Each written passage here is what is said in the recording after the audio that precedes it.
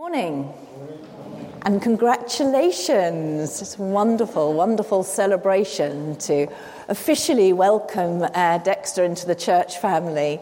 And we have such a generous God who just loves to pour out his abundance on us. And I know he's got so much in store for Dexter and for Teddy and Ralph and for your family. Very exciting. And let us pray before we look at this passage. Heavenly Father, Lord Jesus, thank you that you are the bread of heaven. Would you come by your Spirit? Would you come and speak through me? And would you give us all ears, open minds, open hearts to hear and receive from you? In Jesus' name, Amen. So if you're following me in the church Bible, it's on page 1069. That lovely title, Jesus Feeds the 5,000. In actual fact, apparently, because it's written in all four Gospels, in Matthew, Mark, Luke and John, this account, it was actually more like 15 to 20,000. That's what the biblical scholars reckon, because they only counted the men. Can't think why they did that. But there were obviously women and children there. There were families there. So it's probably more like 15 to 20,000 people who were fed at this one time. So as we follow the story, Jesus had obviously arrived and had gone to sit down with his disciples. And then obviously the crowd starts to gather. And I love the way he says to Philip, "Where shall we buy bread for these people to eat?" Can you imagine this scenario? There's Jesus. Put yourself in the place of Philip. Jesus says to him, "Well, where are we going to buy bread for all these people?" And you're a bit like, "Oh my goodness, has he lost it? What is he expecting us to do here?" And in fact, Philip, obviously thinking this is some big sort of project he's got to work out, starts to calculate how much it would cost, more than half a year's wages. And even that would only buy a bite of bread for each person. But then another of the disciples, Andrew, Simon Peter's brother, he says, "Well, there's a small boy here and he's got these 5 small rolls and 2 fish. So he brings to Jesus this offering. And I think this really speaks to us of what we can bring to God, or what we have. We can only bring what we have and trust that Jesus, the bread of heaven, the one who gives us life, the source of life, that he will multiply that. Our gifts, our time, what can we give to Jesus that he can use? So we have this small lunchbox. But how far will that go, they say? And then Jesus said to them, "We'll make the people sit down on the grass." This is now 15 to 20,000 people. But God brings order into our lives. When our lives are very chaotic and we don't know what's happening, God brings his peace and his order. So he got his disciples, his people, to sit them down so that they could receive what he was going to ask his Father in heaven for. So Jesus gives thanks for the loaf, for these 5 rolls and the fish. Do we give thanks for everything that comes to us? Do we give God the glory? Do you thank him for your food? Do you thank him for your jobs? Do you thank him for your families?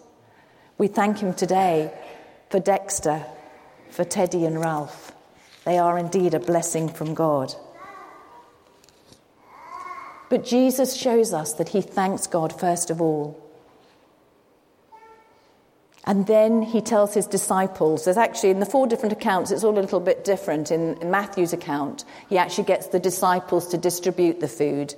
In this one, it just says it is distributed.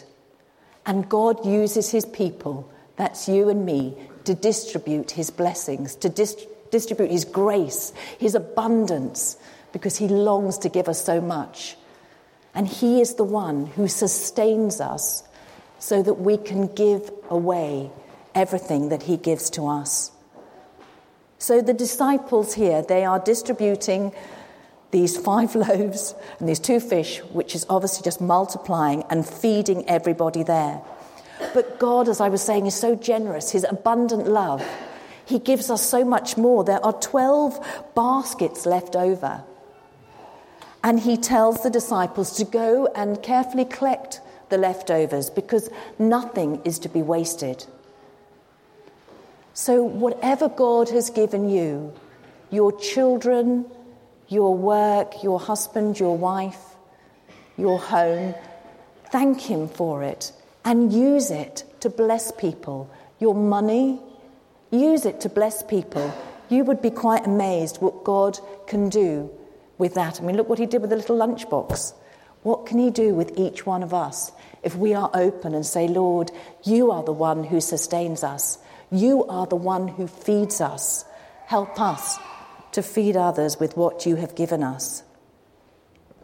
And the people saw Jesus perform, and they are really excited. They'd already seen him do lots of healings, and who wouldn't follow somebody who's healing the sick and raising people from the dead? But as so often in our lives, when we see incredible things, we want that. And they wanted to make Jesus king, an earthly king, because they saw, obviously he's the one who can save us from the Romans. And so they were going to take him by force, we read towards the end of this passage, to make him king. And Jesus knows our hearts, he knows our thoughts, so he withdrew before they could do that. And a little bit later on in John's Gospel, still in the same chapter, Jesus says to his disciples, "For the bread of God is the bread that comes down from heaven and gives life to the world." And then Jesus declares to them, "I am the bread of life. Whoever comes to me will never go hungry, and whoever believes in me will never be thirsty." When we put our trust in Jesus and we give him everything that we have, ourselves, our brokenness, he takes what we give to him and he uses it for his glory. But much more than that, he takes our sin, our messes, our failures, and ultimately he took them on the cross.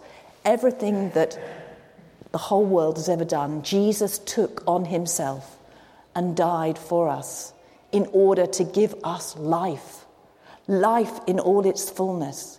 He is such a generous, abundant, loving God, and he longs for each and every person here to put his trust, their trust in him. And I just had a feeling today that there might be some people here who are thinking, well, I don't know if I could really trust Jesus. And I can understand that because I didn't trust Jesus for most of my life. I was actually 41 when I put my trust in Jesus. I was baptized as a child.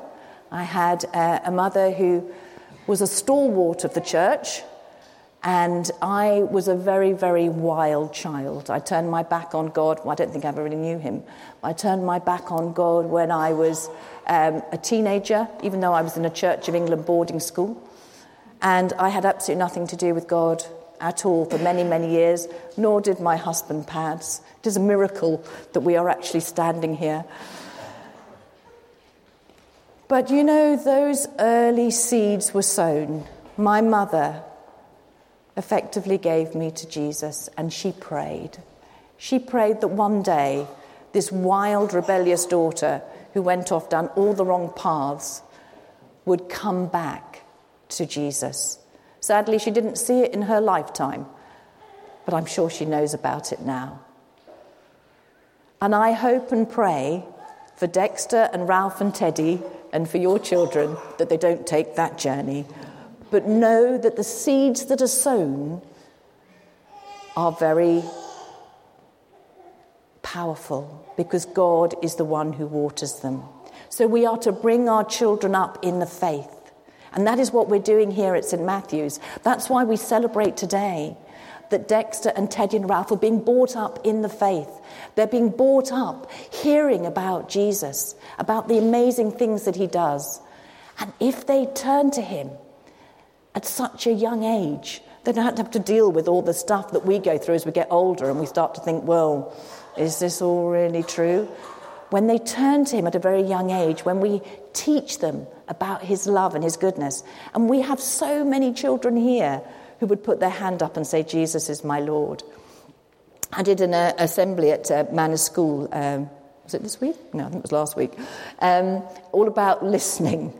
And I asked the children who it was important to listen to. And we had some really interesting answers. Someone said, well, it's very important for a paramedic, this is primary school age children, to listen to a patient so they know what's wrong with them. And it's very important that we listen to our parents, and there were lots of things about very important we listen to the teachers. And then one little 7-year-old put her hand up and said, it's very important that we listen to Jesus. And I thought, how lovely that at 7 she has grasped that she knows how important it is to listen to Jesus. She's already put her trust in Jesus. And so the whole church family together are responsible for Dexter and Teddy and Ralph, for bringing them up in the faith. And just like we read here, the role of the disciples as distributors of God's love and grace and of his truth, so we all are called to be distributors of the bread, the food that feeds us, because it is spiritual food as well as physical food that Jesus offers us. Well, he offers us everything, actually. He offers us food for our emotional pain as well. But Jesus is the bread of life, and he is the only one who can feed us. And I'm holding this microphone here because I think it's on my heart to ask if anybody wants to share just a 1-minute story about how Jesus has fed them, or maybe fed their family, has been there for them, been generous to them, and they have trusted him and seen him do the most incredible things in their lives. And in fact, it doesn't have to be huge, big, incredible things like feeding lots of people. It might just be a very, very little thing, because Jesus is interested in the little and the big. So I don't know if anyone's brave enough to share something. I'm sorry I didn't prime anybody for this, but if you would like to. Okay, Kerry. So we were, is that on? We're talking about God being the God of miracles. I'm going to look at you just so I don't get upset. And my son was, he was poorly, and he was 10, and I took him to the doctors, and they kept saying he had gastroenteritis, and I knew that it wasn't that. As a mother, I guess you just know that it was more.